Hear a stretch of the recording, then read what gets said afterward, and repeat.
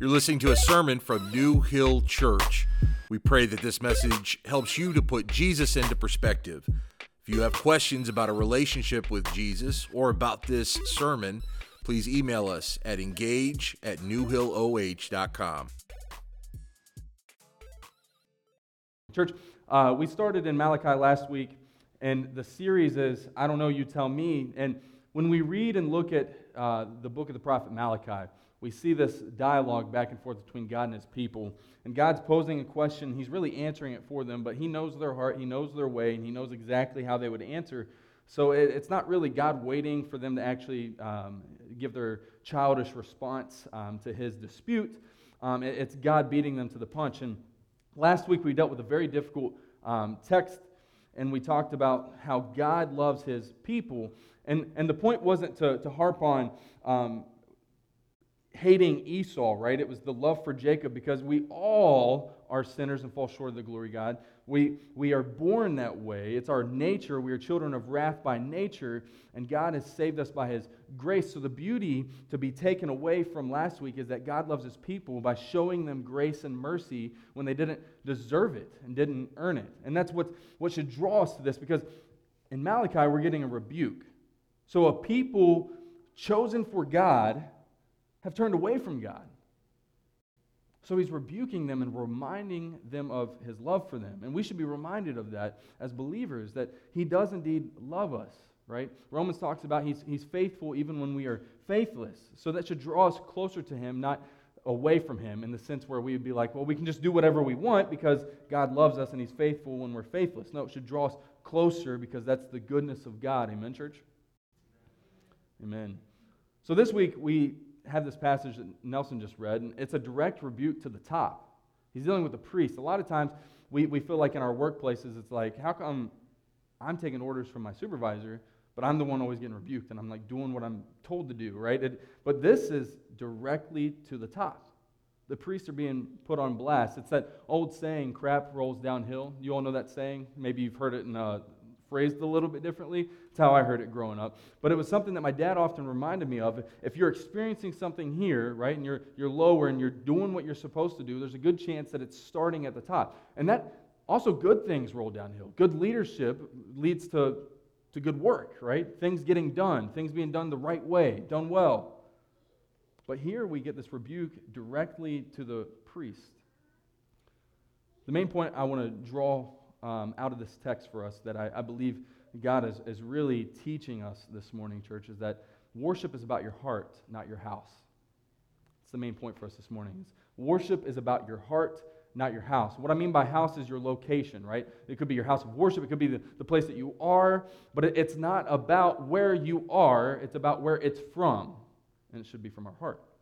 Matt Chandler says this about worship. He says, worship is the way of life for those entranced by and passionate for the glory of God. So our place of worship comes from our understanding of God. That's why theology and doctrine and what you actually believe and know from the Bible does, in fact, matter. Because when you know more about God, it draws you closer to God. When your pastors here say, we love studying doctrine, it's because we love knowing more and more about the God who created us and saved us for himself and his glory.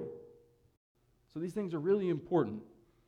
And unfortunately, we become complacent people, we become the frozen chosen, and we fall into corruption, and we forget that God deserves commendation, and we often are led into some kind of trial or curse. And those are 3 points for us this morning that drive home that worship is about your heart, not your house.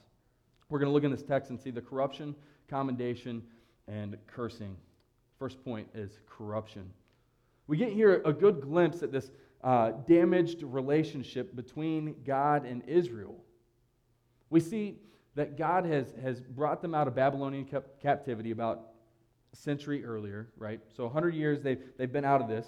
And at first, right in that moment, like when something's done or something's happened and you just feel like renewed, and then 100 years goes by and you're like, kind of like getting settled in and don't really feel like I have to do this as much anymore. I got that stimulus check, so I don't really need to pray to God anymore that money would be coming in. I don't really need the inflow right now. I've got plenty of it, and I'm about to stimulate the economy, right?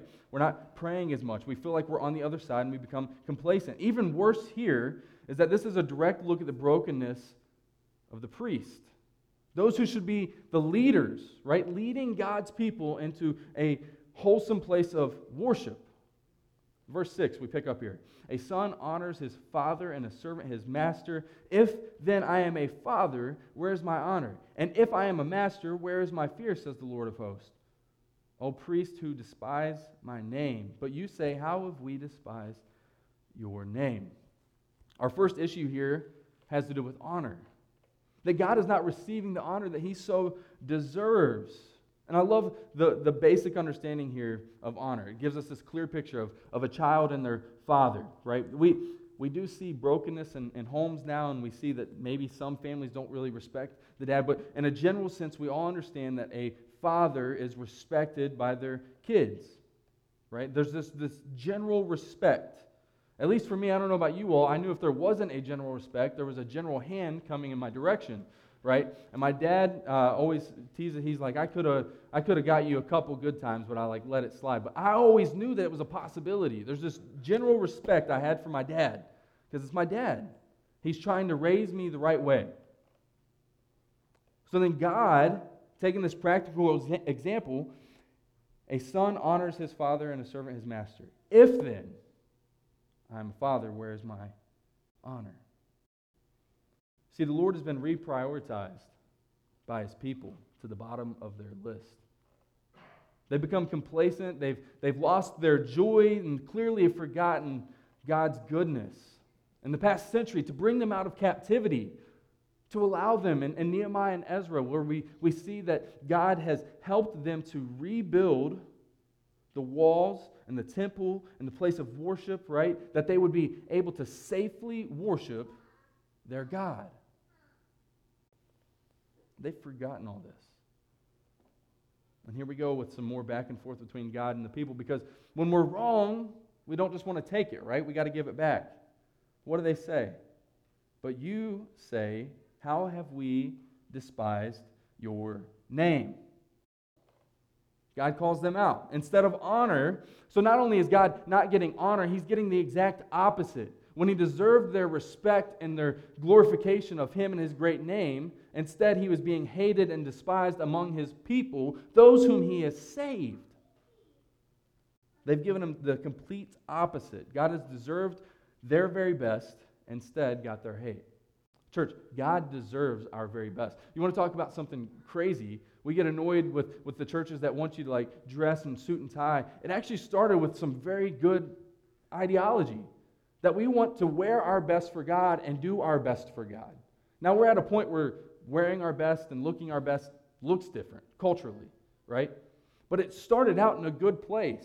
That's why we're not so strict on what you come in wearing, but that you come ready to worship God. God deserves our very best in every area of our life, not some areas of our life. Verses 7 and 8 continue on. God gives them an answer. This is that back and forth. By offering polluted food on my altar, but you say, how have we polluted you? By saying that the Lord's table may be despised. When you offer blind animals and sacrifices, is that not evil? So he's throwing it back on them. Is that not evil? Well, you want to know? When you offer blind animals and sacrifices, is that not evil? And when you offer those that are lame or sick, is that not evil? Present that to your governor. Will he accept you or show you favor? Says the Lord of hosts. Here's what they've done. They've offered polluted food on God's altar. And it became super clear in verse 8 that they've given God broken sacrifices. Deuteronomy 15:21 says that's something they aren't supposed to do. That verse reads, Deuteronomy 15:21, but if it has any blemish, if it is lame or blind or has any serious blemish, whatsoever, you shall not sacrifice it to the Lord your God. So the sacrifices offered up were not to be blind, lame, or have any serious blemish. Guess what? They had all of that. And then super practical, I don't have to come up with an illustration here. God asked them, he says, offer that to your governor. Would he accept that or return to you some kind of reward? I love going over to my brother-in-law's, Jeremy, when we're like playing some video games and whatnot. Like I know the feeling, like your kids get the controllers all sticky, and then like you'll be standing still in like a war game, you're like holding your weapon, and then the one controller, because there's like candy and stuff in it, your guy's just moving forward, and you're not doing anything. So anytime you go over to Jeremy's, rest assured, you will start out with the good controller. Why? Because he wants to respect and honor his guest. He wants to treat them with the utmost respect. Now, once the circulation gets going, you got people going, and we're trading off controllers, no telling if your guy's just going to start walking on his own. The controller's going around. But if you and Jeremy are starting out, he will give you the good controller. Because that's what we do for our guest, right? Now imagine, practically speaking, you have the president over, whichever one you like or whatever one. And you have them over, and you say, hey, guess what? I got some leftover McDonald's that we can chow down together. Not even McDonald's, leftover McDonald's. I just got it in the freezer. Go grab it, sir. And they go into the freezer, and they're grabbing this leftover large fry. It's like half eaten. You got some chicken nuggets, and they pull that off of 4 ribeye steaks and some of the finest wine the world's ever seen. And they're like, he's got this, and we're eating leftover McDonald's. No respect. I don't get no respect around here, right? That's not how it rolls. And to God, church, more importantly, it's not just rude, it's sinful. That's what's crazy. As we take some of these things that we do to people around us, which really to our friends, we do go out of our way. We do give them the better controller. We do give them the better drink. We do give them the better food. We do give them the benefit of the doubt. We do everything. We go out of our way, unbelievably, for those in our life. But for God, we just dump whatever's left over. And for us in the new covenant, being here on this side of history, Paul opens up and tells us we don't have to offer up sacrifices anymore.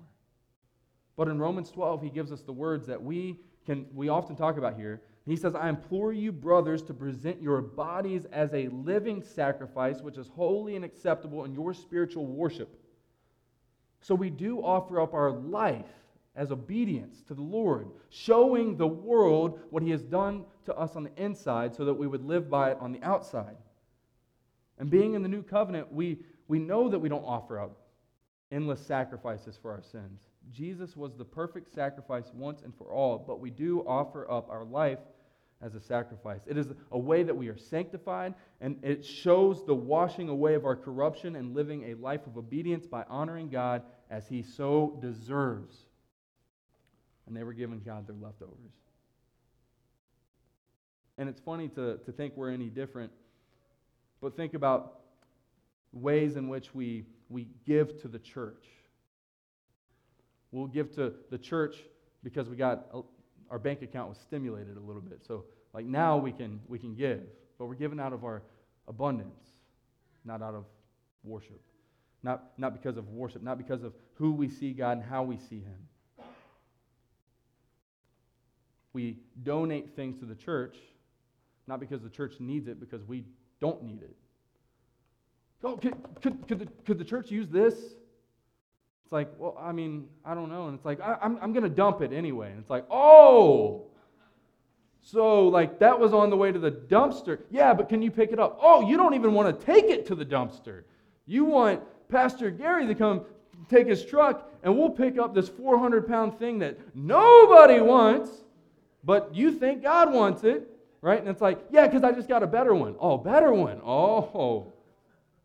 And it's funny, church, and like really like, we could laugh about that. A lot of us maybe have never been in that example.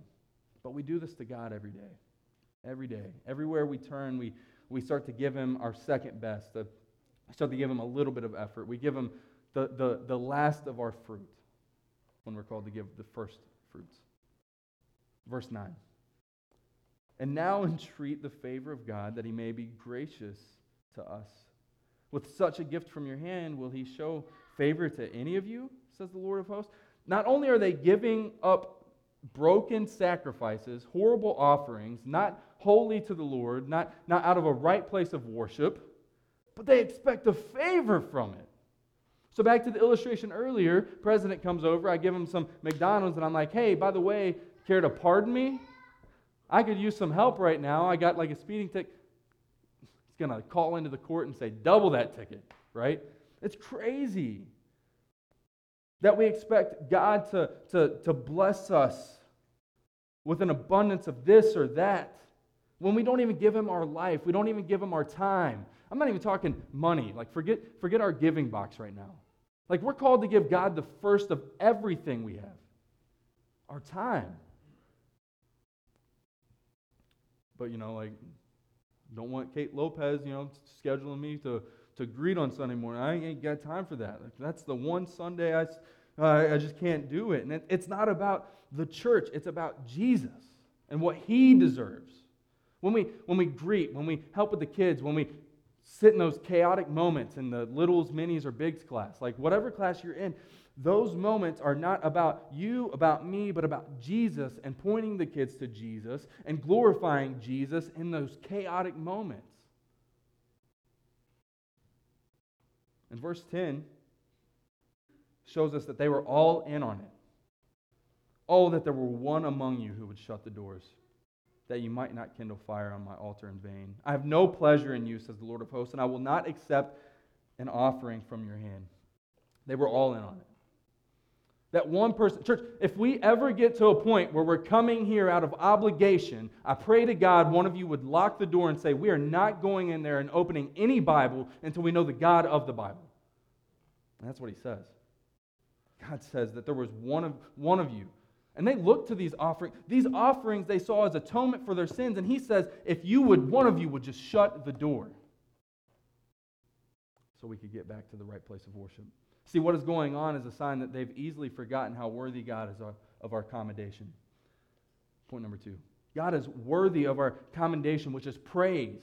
He's worthy of all that praise. It's not an option, right? We've talked about it a million times here.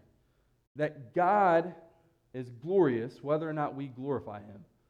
He's deserving of it whether or not we realize it. He's still God whether or not you acknowledge it this morning. He is deserving of our commendation. God is not simply a being that is demanding people bow down, but he is the creator and sustainer of all things, and he deserves this. Verse 14. Look what happens here. It says, cursed be the cheat who has a male in his flock and vows it and yet sacrifices to the Lord what is blemished. For I am a great king, says the Lord of hosts, and my name will be feared among the nations. He says, cursed be the one who does such a thing. Why? Because he says, I am a great king, and my name will be feared among the nations. God here is boldly claiming his title as king, and he's claiming the due respect that should rightly follow. Now back to the comparison of governor, right? He's just talked about, would you give that to your governor? Also, I am a great king. The governor doesn't deserve these offerings. The king surely doesn't. This is eye-opening to them and should be to us this morning. There's no reason that God should continue receiving our second fruits or the last of our offering. And the point is, he says, the cheat. Cursed be the cheat. Who does what? Vows, who has a male in his flock and vows it, yet sacrifices to the Lord what is blemished. This is, again, important wording for us to understand that worship, church, is about our heart, not our house. It's one thing to be without, it's another thing to be unwilling. Look at the widow's offering in Mark 12. It says there in Mark 12, it says, many rich put in large sums. A lot of us have heard this. A poor woman came and gave 2 copper coins, which makes a penny. Jesus said, truly, I say to you, this poor woman has put in more than all those who are contributing to the offering box, for they contributed out of their abundance, but she, out of her poverty, has put in everything she had, all she had to live on. A couple things here. I'm not saying if you are the breadwinner of the church that your giving is always in vain. But sacrifice, offering, requires sacrifice. I wish I would have wrote it down who said it, but someone somewhere probably said in my studies this week is that sacrifice takes sacrifice. And I've heard it before that, like, if you have money, right? If you are the breadwinner, you write a check, it's easy. But you know what's not easy for the breadwinner? Time. Does it hurt when you give time? Do you give your time until it hurts a little bit? That's sacrifice. Do you write the check that you know is easy because you just paid off that debt, so now you can give like 10% of your debt to this? Or do we give until like we feel it a little bit? We think about it and we pray about it a little bit.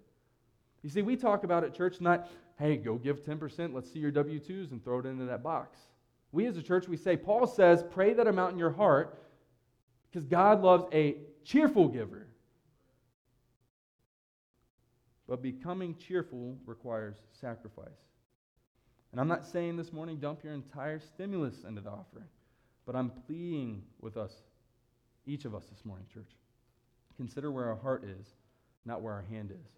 See, we're going to hear these things. We're going to hear God's word. We're continuing reading through God's word, and our head's going to hear it, right? And then we might even try and go out and do some good with that. But we've bypassed the heart. We never felt it. Therefore, it is not out of a place of right worship. It's done in vain. It's done in conceit. Not because of who Jesus is. So it's not worship. And the reason is because God, King of all creation, is deserving. They're not going to give God his praise. We're not going to give him his praise, church. Guess what? Verse 11. Let's jump back a little bit. From the rising of the sun to its setting, my name will be great among the nations. And in every place, incense will be offered to my name in a pure offering. Not a blemished offering, a pure offering. God will get what he deserves. God at the end of eternity, I heard one pastor one time say, everybody goes to heaven because it says every knee will bow, every tongue will confess. And I said, it will. Because God is going to get what God deserves, the glory. But the people on that day, it will be too late. But God, rest assured, gets what he deserves. And to those who don't do so, chapter 2, there's cursing. Point number 3, there's a curse. His priests weren't going to walk away just willing, like we're all good. No, there's a curse here. God promises this curse, and the peace is directly cast out to the priest. This part right here is a curse to the priest. God's not, hey, I'm going to get the people. He's going directly at them. And now, O priest, in verse 1 of chapter 2, this command is for you. If you will not listen, if you will not take it to heart to give honor to my name, says the Lord of hosts, then I will send the curse upon you, and I will curse your blessings. Indeed, I have already cursed them because you do not lay it to heart. Behold, I will rebuke your offspring and spread dung on your faces, the dung of your offspring, and you shall be taken away with it. Now here's the crazy thing, church. How many of you all know what dung is? We got some people, we got the farmers, like some people who have some animals on their land, like absolutely I know what dung is, and you can call it Greek, you can call it Hebrew, you can call it English, Latin, whatever. Dung is poop. So they are not offering these animals rightly. They're offering blemished animals, and God is taking the same example that he is going to take the pieces of the animal that they offered to him, and he's going to spread their feces on their face. And you know what this is? This is showing them the depravity of their nature. And it seems harsh and it seems crazy, but it is so deserving to an unworthy people that they are not worshiping God as he so deserved. You don't want to give him the commendation he deserves, the praise that is due to him. There's a curse.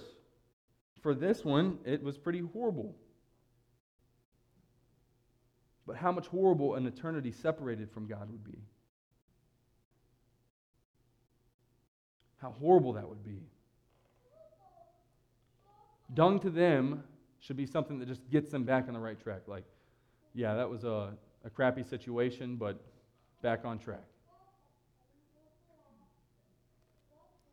But the problem is these very people God is cursing, God is trying to get back on track, are the people who are called and chosen to keep God's people on track. These are the priests. Verse 7.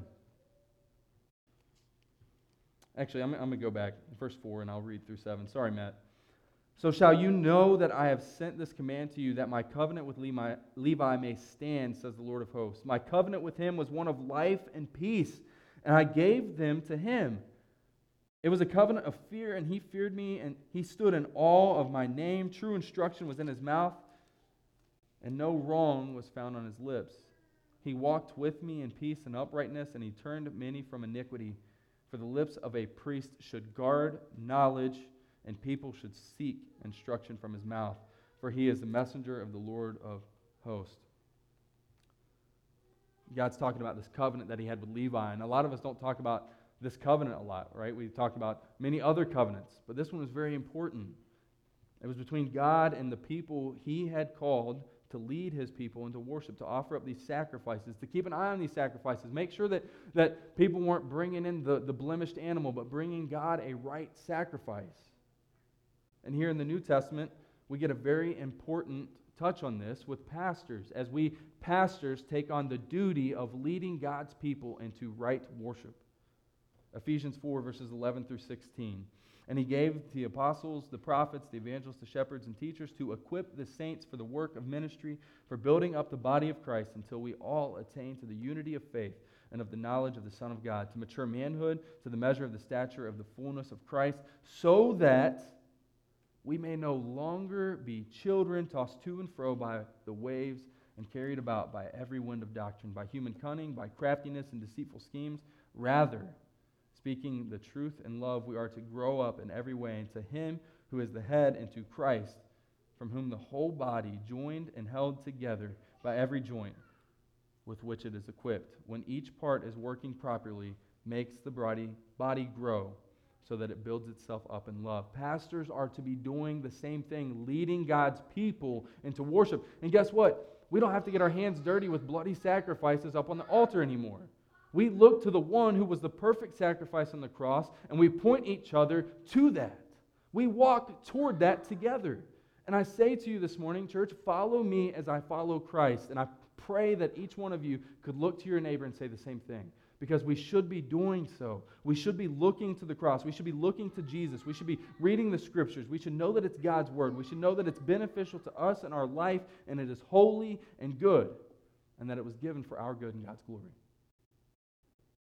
And this morning, I pray that that would lead us into a right place of worship, not the right place to worship. That we would be worshiping from the heart, not looking for a church with the best programs, a church with the best light show, a church with the best guitarist, even though I think we got a pretty good one, Don, nailing some licks today. Very good. So you can check that one on your list. We got that. But my prayer is that we begin to think about these things. When we come into the church building, are we more worried about how we're feeling that day, or about how, man, like there's some shadows cast on this wall? I don't know if you all have seen, but there's some marker bleeding through the wall. Like, are we concerned about it? Gary's telling me that. He's like, I don't know what's going on. And I'm like, me either, but let's not talk about it this morning because we're worshiping Jesus, man. And he's not worried about it either, but we're talking through these things. And it just reminds me each and every time, church, that it doesn't matter where we are. Jesus said it. There's going to come a time and place where you'll no longer worship here in Jerusalem, but you'll worship in spirit and in truth wherever we are. So whether we go out, as we go out to be the church, we should be actively worshiping the King as he so deserves. When we come in, we should be worshiping our King because of who he is and what he's done. And that comes from a right place and the right heart. Let's pray. Father, I thank you for this morning, and I thank you for this reminder out of your word that it doesn't matter how much we give. It's about where we're given from. Whether it be our time, our effort, our resources, our finances, whatever we give to you. Lord, I pray that you would help us to check our heart before we write a check, before we sign up and schedule ourselves on a volunteer team. I pray that you would just lead us into a right place of worship.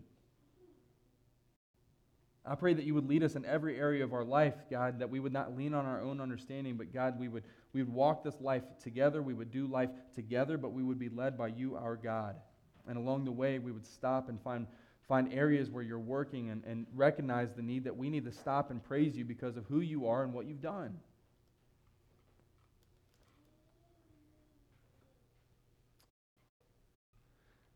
God, I pray most of all that this would be an encouragement to us, because it isn't about how much we give. It's about why we give.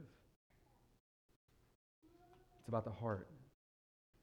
It's about recognizing who you are, God. And when we look at the cross, we realize we're indebted to you. We owe you everything, and you ask nothing, but that we would believe in you. God, and I pray that that faith that you've given to us, you've gifted us faith. And I pray that we would be obedient. God, that we would go and be a light because of what you've done.